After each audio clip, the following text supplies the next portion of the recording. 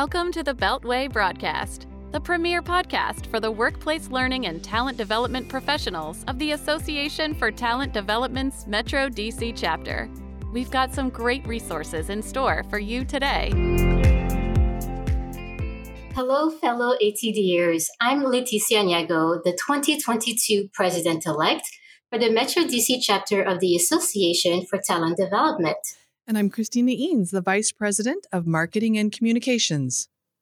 Hey everyone, I'm Stephanie Hupka, a chapter past president and a member of the Pod Squad here at Metro DC ATD. We also have Helena Hodges. She is our Vice President of Finance and Operations as our producer. For today's episode, we are interviewing international professional keynote speaker, trainer, author, and copywriter, Dr. Jonathan Peters. Dr. Peters is the current Chief Motivation Officer at Sententia Gamification, a trusted developer of learning solutions that help to improve the performance of individuals, teams, and organizations. Welcome, Jonathan. Well, thank you. This is exciting. Before we jump into our topic of creating successful gamified learning programs, can you share a little bit about yourself with our listeners? Yeah, I'm an old professor, and what most of you don't know is that the older you get, the younger college students get.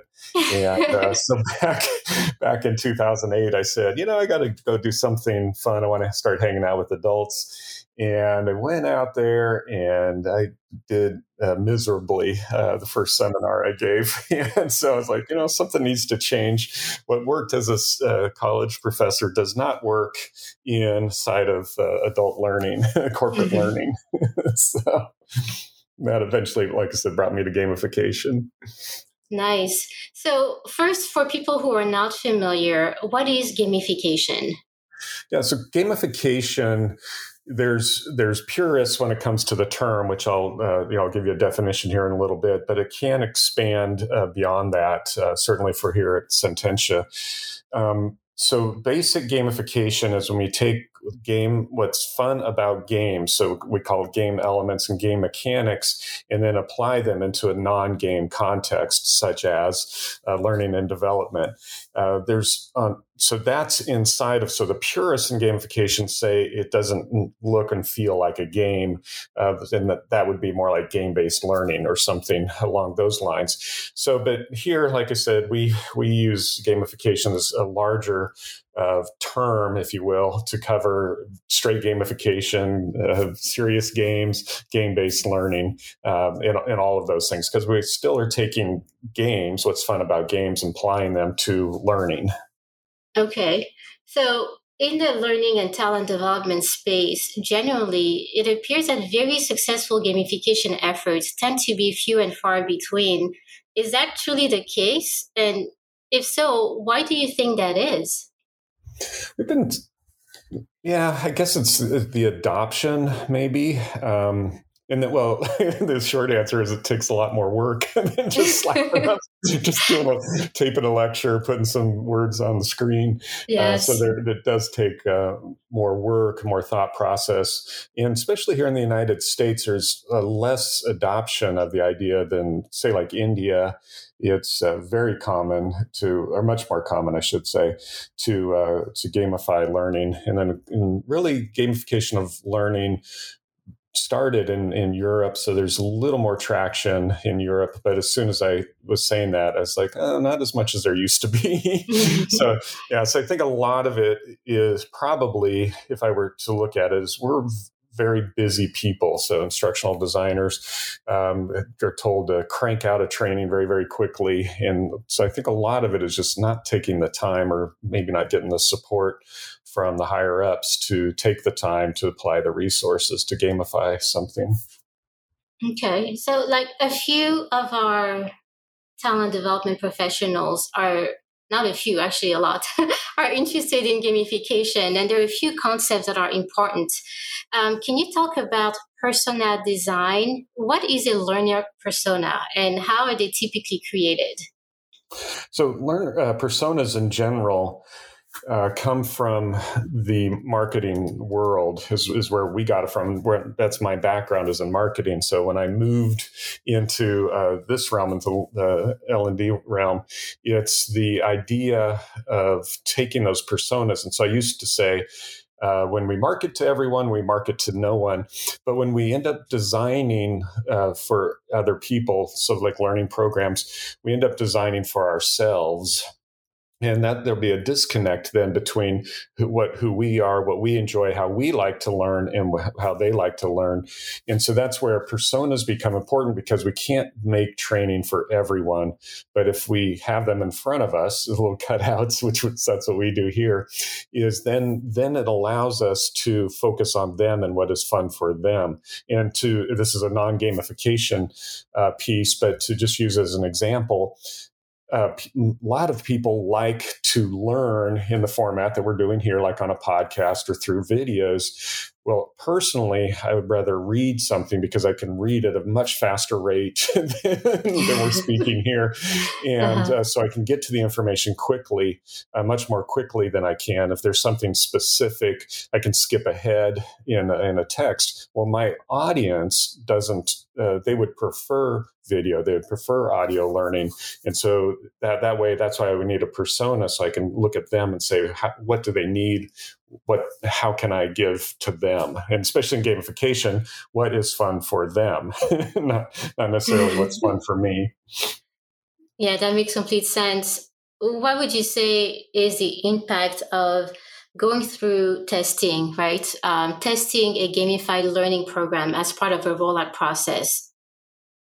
In our model, it's intentional. We start at the very, very beginning with personas, but then it ends at what's called play testing. So this comes from the game design world, is that, and this is what I loved coming from an academic background to the play world, game design world, is that iteration is part of design. And so for me, it was changing my concept, because before the semester started, everything had to be laid out, all the assignments and the schedule was all put together ahead of time. But now to realize that I don't know, so it's important to take a group and have them run through the program ahead of time to see what works, what doesn't, where do they disengage, maybe where they get overwhelmed. Mm-hmm. Because like for me and my gameplay, my personal life, I can really grind through something. Well, maybe my learners will give up before I would give up. And so it's important to have some sort of play testing so that we can iterate before it launches. And then also ultimately when budgets are in play to make sure it's going to be successful before a complete rollout of a program. Interesting. And so I do want to talk about motivation and how that plays into the effectiveness of a game's mechanics. And your title is very interesting. You are a Chief Motivation Officer. So fun. Could you shed some light for us? Sure. So I'll take it a little further. So I have this theory, being a good academic, so a theory of fun. And so my concept, I guess when you're on a platform like this, you should mention your book. So my book, Deliberate Fun, is about this process. And so we have these core desires that each of us have. And then my theory is that what makes something fun is that it appeals to at least one of those core desires. And so that's where it's important that we think about who they are, first of all, because what's motivating for them, what drives them, what they find is fun is much more different than, like I said, what we find is fun. So to use that example of grinding, so one of the things that I find that motivates me personally is when it comes to, let's say, exercise. We should all exercise. Well, I need it to be more challenging than just riding my bike down the road. So we live near a wind farm here. And so I'd rather jump a fence and ride out through the wind farms on my bicycle than just the nice, or even something really simple and easy. So it's finding what motivates, what drives them. And again, we can't design for everyone. So we'll always have outliers. So don't design for me because I'm the crazy one. It's good to understand that it really is all about your audience and what works for them. What would you recommend for our listeners, our talent development professionals who are interested in creating successful gamified learning programs? Where could they even start? Yeah, so it's getting in the conversation. So when we're looking at with us in the gamification conversation, so certainly reaching out, we have a great community, active community. Actually, we have a Friday night, we call it the Game Garage, where it's free, anybody can show up, and it's a great way to see what's going on out there, because I think that's where a lot of us would, when we can't see what it looks like at the end. And so when it's all just theory, we don't really move. It's difficult for us to move forward into making it practical. So it's getting in the conversation. Like I said, reach out to us and we can plug you in. But right now, I think we're really enjoying the Friday night Game Garage. So even though not everybody's free on Friday nights, but it's not structured. There's no lecture. It's just play. We just get together and play with not actual games, but learning games. Yeah, I've attended some of those, and I have to say it is a lot of fun, and you get to connect with so many people. Thank you. Hey, Jonathan, I have to say I am definitely a big games person. Anyone who knows me knows I'm addicted to escape rooms. So okay. I love learning through escape rooms. So you can learn a lot about life in escape rooms. Yeah, I think in fact, so last year, for instance, I think probably, more than 50%. So people are showing us how to do escape rooms in PowerPoint and how to do this one and that one, and onboarding at the University of the Metropolitan University in Norway that has an escape room for onboarding their students. That's so awesome. So they translate it to English so we could play along. Oh, that's so awesome. Now, is there anything else that you think our listeners need to know about gamification? Yeah, the main thing for me is that, yes, points, badges, and leaderboards are part of it. We call it cosmetic, but there's so much more. And then ultimately, we call them game mechanics. Those 3 game mechanics, for instance, leaderboards can discourage a lot of people. Yeah. And, and then badges kind of like, well, what am I going to do with them? And points can feel like school. So I have a list. I just was working on it. So anyway, over 190 game mechanics have been cataloging over the last couple of years.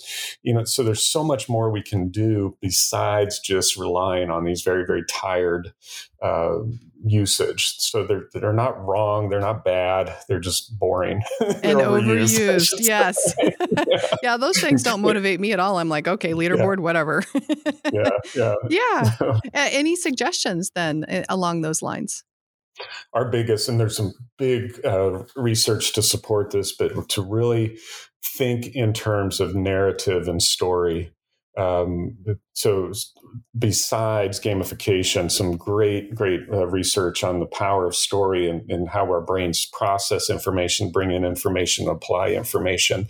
So begin to think about wrapping your learning programs inside of some sort of an adventure and even have people go on that adventure. So we love using maps, adventure maps and stuff, because first of all, it's easy and cheap, but instead of like a syllabus, why not have a journey that people go on? Yeah. And you can do it for, fairly, low cost. I even hired like a voice actor on Fiverr to do a pirate voice to take, I have one workshop where I take people on an adventure.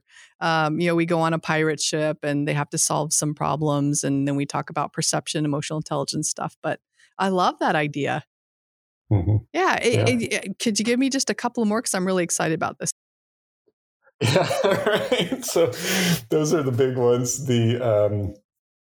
So adventure, let me go through. So the other, and it depends on your audience, you want to be careful with this, but to have some sort of time pressure. Now we get into, 508 compliance issues and so on, so that you have to be careful with how this is used and when it is used. But when we're that clock can add that level of urgency of moving something through. So, like I said, we have to be really careful how we use it and how we apply it. I'm experimenting with a game now, again, in my personal life, that it's impossible to hit a win state. And so I'm analyzing my play. It's like, because it's right now it's addictive because I can never complete the puzzle. And so I'm curious about where that goes, but I'm not applying that to everybody. But if we go back to, like leveling up, exposures. Oh, and then my favorite is, again, it takes a little bit more work, is the good old Easter eggs. Because it seems like everybody loves finding an Easter egg. So it just, and it's a way of adding more learning in, to have an Easter egg, and without feeling like added burden. Yeah. Well, and I'm sure it keeps people really focused because they're like, okay, where's the Easter egg? What is it? I love it. And it almost sounds like a lot of this is built around finding that balance and getting the learners into flow. Yeah. Flow is a big concept inside of gamification, from the old timers. Yeah. Especially. So. I'm right there with you with being an old timer too. Go ahead. Yeah. Okay. Well, anything else before we jump into rapid fire? Flow. I was going to mention when I came to gamification, because I read Mihaly Csikszentmihalyi, I think I messed up his first name, a while ago, and I didn't understand. I came in, I was like, well, why is everybody talking about him? But to relook at it. So the idea is to keep things, finding the balance between challenge and skill. So as our skills go up, we increase the challenge. And so that's very, very powerful to gamification. Oh, absolutely. And it can be a little difficult when you have varying levels in the quote unquote room, right? So it's definitely finding that line. Yeah, definitely. At the end of every episode, we like to ask rapid fire style questions. Thanks. No. Each question requires less than 60 seconds to respond. But don't worry, I'm sure you know all the answers. We're good. Okay. But see, we're putting a little bit of time pressure in there. Yep, see? Yeah. Okay. Anyway, so give us one book that all talent development professionals, or just professionals in general, must read, and why. Okay. So my new current passion right now is The Extended Mind. So MIND. So it's the power of thinking outside the brain. So it's Annie Murphy Paul is the author. And the quick synopsis is that our brains developed through movement, our whole bodies. We're not computers. So we're not set up to think by sitting on our butts and watching or listening. Yeah. Yeah. Powerful book. Amazing I love book. it. I just added it to my list. Yeah. Okay. Give us one tool that you recently learned about and immediately started using. Tool, geez. Let's see. So here's what's interesting. So Canva, which, I've been in PowerPoint and Illustrator forever. I'm not good at it. I'm not proficient. But Canva has like this whole kind of AI thing going on when it comes to designing. And it's really speeding up the visual when I need to design visuals. So it's Canva. I love it. Canva. Yeah.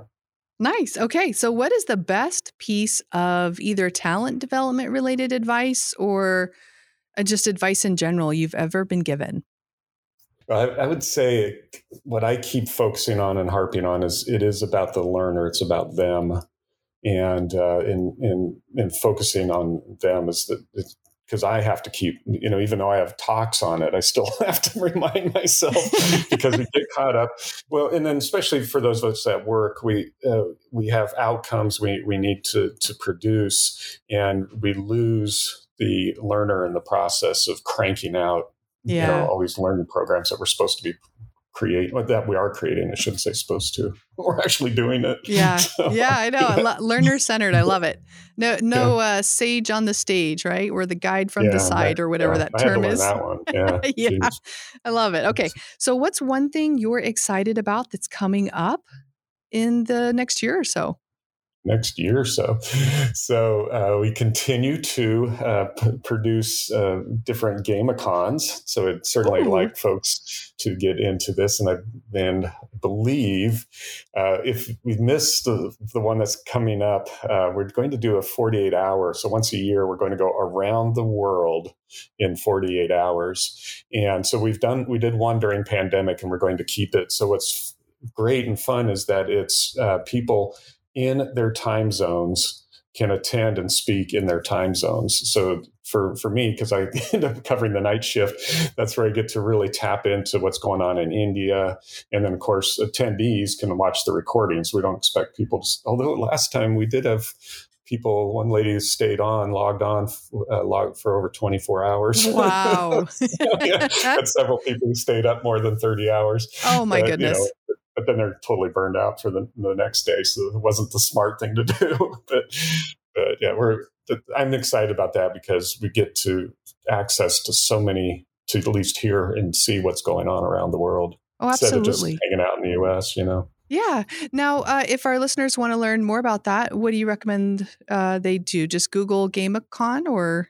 Yeah, so it's gamicon.us, and you can see what the upcoming schedules are. Our live versions are with Training Magazine with their conferences. So if it's either training or Tech Learn in the fall. So it'd be some of those that are coming up. So we co-locate our lives with them. And then, like I said, this 48-hour monster comes along.